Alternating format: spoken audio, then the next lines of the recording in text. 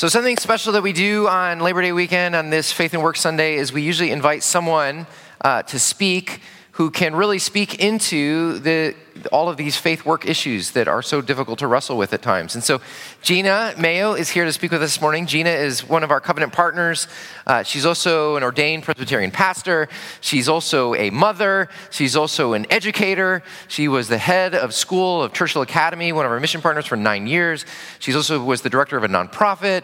Now she's a chaplain for hospice. So goodness, Gina can really speak into this so-called divide that we experience between our sacred life and our faith and the secular life of our everyday work. And so we're so grateful, Gina, to have you speak to us this morning. We're honored. So first, I want to say thank you to you, Third. It was 15 years ago that my family and I first started attending, and you helped Matt and I raise two amazing children who are now 23 and 19. You prayed with us when Matt's mom died suddenly. You prayed and brought us food through a recent medical journey that I had to now being cancer-free. So I just want to say thank you for who you are and for being our friends.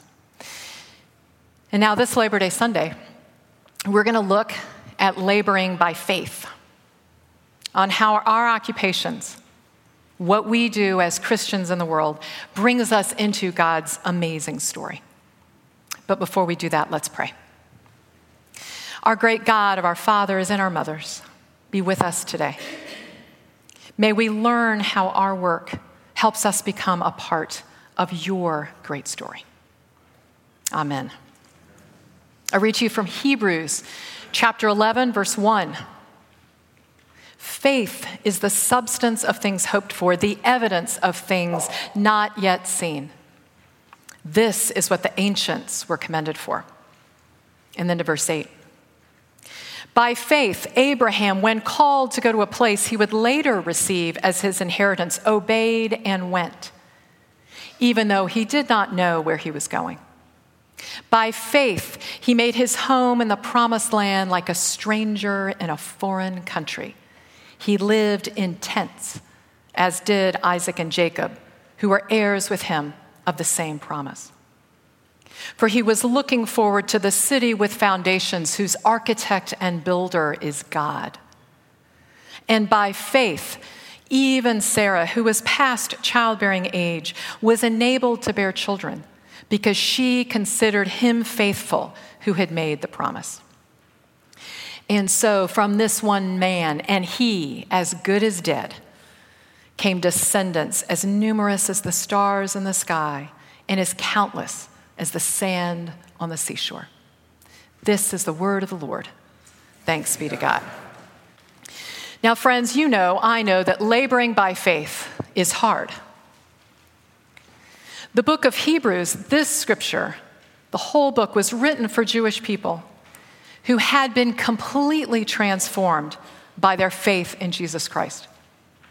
Home, work, community, everything they knew was turned upside down when they stepped out and believed, some of the first believers in the world. And they willingly put this newfound faith into action. They held nothing back.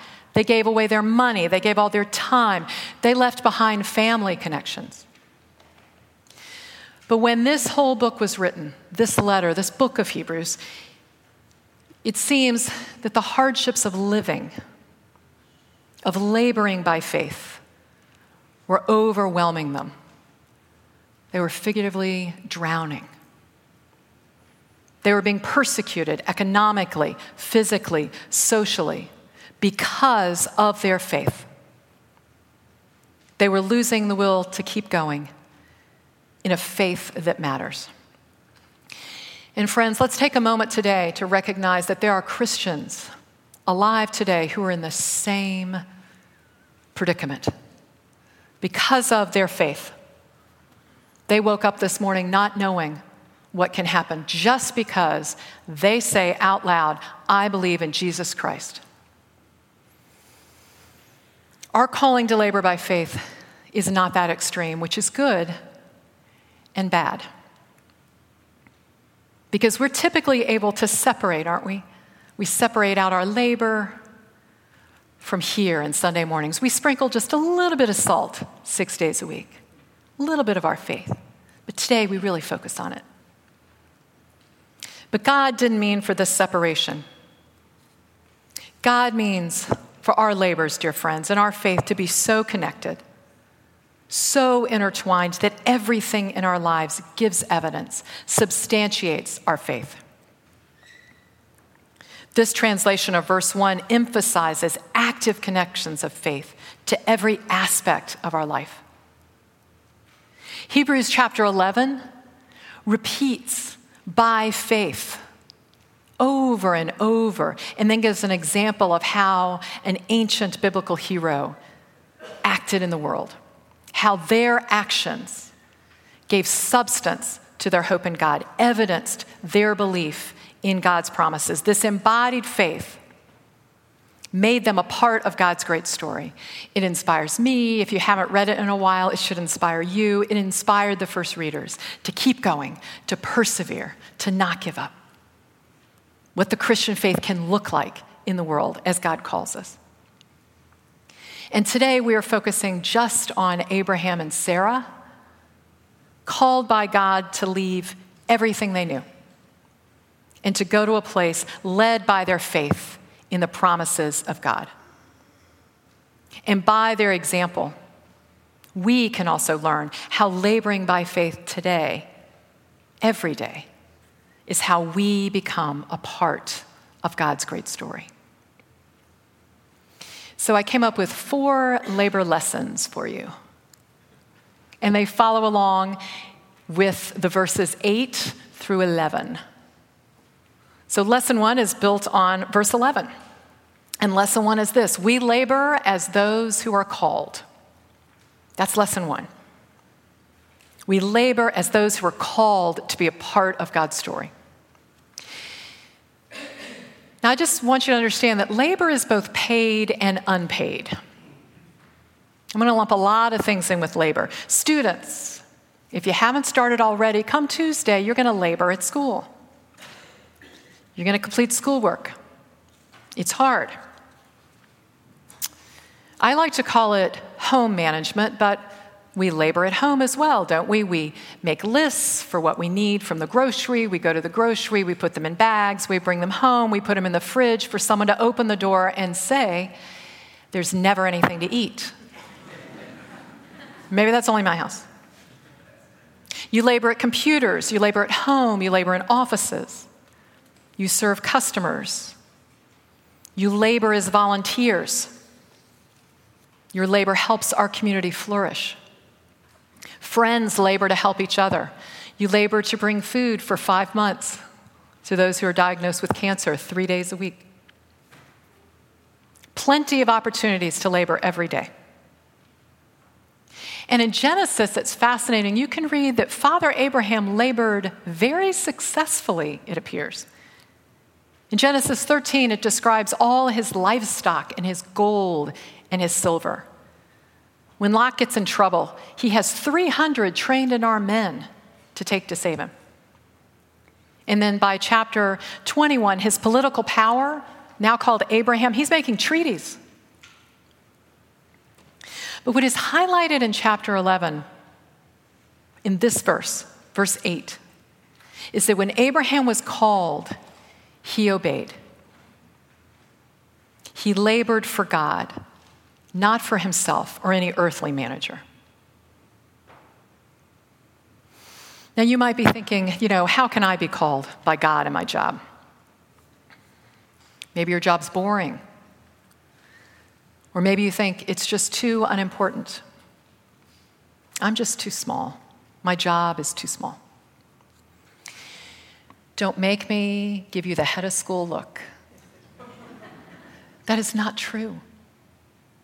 Genesis 1 and 2 speaks of how God made us to work, to give us dominion. It is a part of God's story that all work honors God. Jesus had us question our understanding of earthly status when he says, the first shall be last, and the last shall be first. But let's be clear, your work matters, not because you decided to do it, not whether it's great or small, not even what it is. No earthly importance or value. Your labor matters because of who you are in Christ.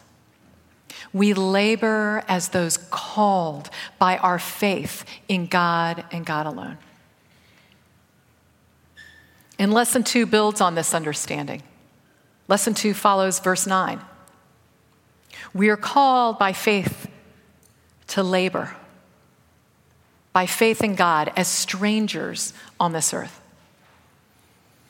So Abraham obeyed God's call to walk to a new place. And in the ancient world, to be called by God to leave home, it was huge. You lost all sense of self, of family. You lost safety. You had no protective group around you.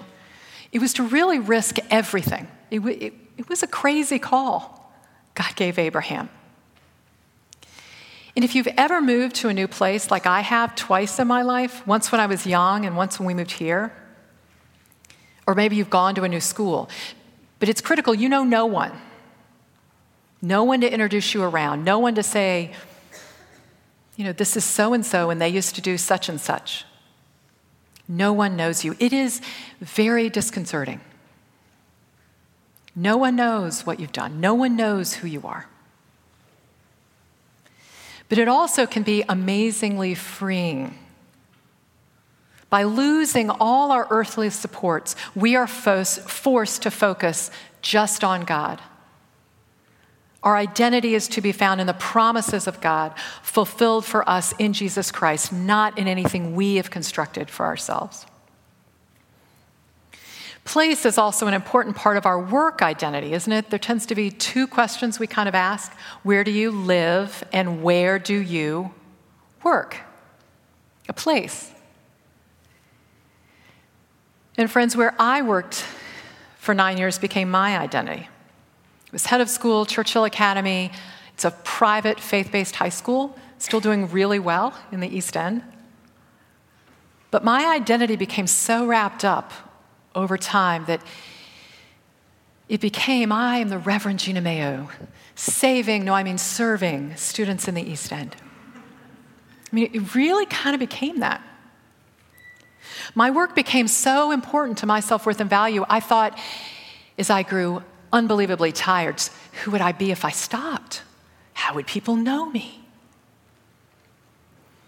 And I grew short-tempered. I began to take things personally instead of taking the right action.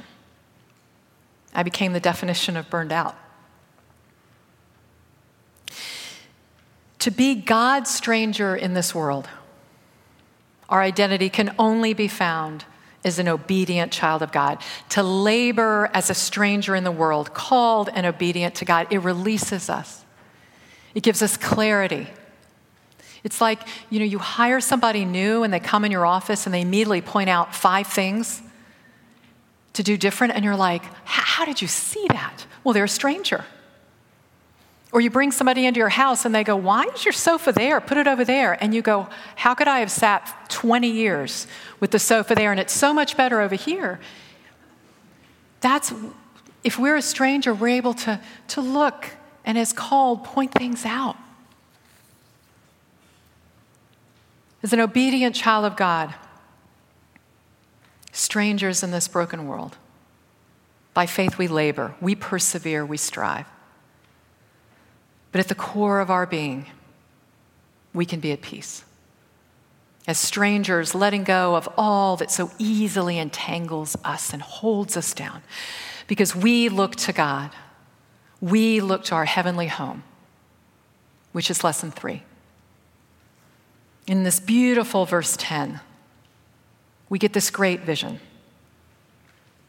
In the New Testament, it is to the day when Jesus Christ will come again. All our labor, all our earthly faithfulness is somehow a part of building a future great, shining city, the New Jerusalem.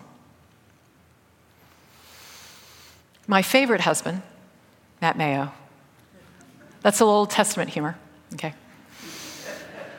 He's an architect and a builder. And he also loves to do carpentry and fix things. And so in our family, we say things like, Daddy built that building, as we're driving through Richmond in the DC area. And when our son Davis was 3, he looked up to me and he said, Mommy, how does Daddy build the buildings? You were at McDonald's, Davis. I don't know if you remember. He's here on the back row. And I was like, honey, what do you mean? And I realized that in his mind, Daddy had on a tool belt and a toolbox and built 20-story buildings all by himself. Because Daddy is great. And he trusted that. And of course, we know that that's not the case, that it takes a lot of people together to build buildings. And we're to grow up, we're to figure things out, we're to understand how things work, we're to manage well. But I think in our hearts, we're also to keep a little bit of that childlike trust. Trusting that God is building something with our little earthly minds can never fathom. There is no way we can understand what is to come by our great and powerful God, is there? And in this city, this future city that Abraham is looking to, friends, there is no more sorrow, no more pain, no more cancer, no more death, no more poverty, no more loss. It is a beautiful city. It is amazing, and I can't explain it to you. I don't know how it's going to happen. It is not for this little mind or yours to understand. But as we labor, as we work, take heart, be strengthened, look forward to God. He is building something great. And our final lesson, lesson 4, is we labor as those enabled by God. It's built on verse 11. And first, let's just say that there is no ageism in God's labor market. Sarah was 90 when she had Isaac. Abraham was 100. I love that. As followers of Jesus Christ, we believe that by putting our faith, our trust, our hope in our risen Savior, all things are possible. We are enabled through Christ who gives us strength. Isn't that amazing? To be enabled, to be so enabled. Scripture says we can move mountains. It's so beautiful, it's so amazing, and it is so easy. So tempting to put ourselves not as the faithful enabled, but as the enabler. One letter change. We become enabled to being the enabler. We make ourselves God's promises. We make ourselves the agent of change. And Abraham and Sarah did this, didn't they? After years of faithful waiting, they still believed in God. They believed in his promises. He's put us on this journey. He's going to bring us his son. But you know what? We got to enable this. We're the enablers. We're the way he's going to do it. And Hagar and Ishmael and all that rolls out of that are a result. We are not to be enablers. I don't know how it works. It changes, but we are enabled by God. But God is the one who empowers us. I have to share a story, and it only fitted in this service, so you're very special, that my mama is 102. Ruby Rosetta Hester Milford. Isn't that a name? She was born when Woodrow Wilson was president, 1917. And her mind is all there. She will say things like, well, she's from the South. She lives in Cherokee County, Georgia, North Georgia. Well, now, I just can't remember. Was it 1946 or 1947? Let me think. And you're like, Mama, I can't remember what happened yesterday. She's living in an assisted living. And she has always seen herself, she only finished the 8th grade. She grew what she ate, and she made what she wore. nearly her entire life. We had to take away the rototiller when she was 94 so she wouldn't go out and have her garden. She moved in assisted living at 98. She said, well, God calls me to help. God calls me to do things. And where she's living now, she can't cook for people anymore. She can't can. But she can, and most days she is able to get her walker and go down the hall and eat breakfast in the dining hall and slip some bananas in her walker basket and push it down the hall and knock on the 80-year-old's doors and give them a banana. And it's really important. She just, to me in my mind, gives me this picture. She doesn't do it as, I'm still, I'm able to do this. She does this as, wow, God, I don't know why you still have me here. I don't know why I'm still able to get out of bed. I don't know why my heart hasn't given out yet because it's slowly failing. I don't know why. But I too know, God, that you're just calling me to love my neighbor. You're just calling me to serve so I can take more bananas than I'm supposed to and share them. It's a mindset to be enabled. Isn't that a good story? Friends, God stayed faithful to Abraham and Sarah when they made mistakes. My grandmother's not lived a perfect life. She's made mistakes. God stays faithful when we change who we're supposed to be as we try and act this body out. It's not about our being perfect. It is not what you can do. It's about believing in God's promises. It's about believing that even at 102, God calls you to love your neighbor. It's about believing as you labor as a student, as you labor in a home, as you labor at work, as you labor shopping in the grocery, that God can use you. And then, as we just patiently work in this world with patience that God is using us, look for the ways God enables you to be used.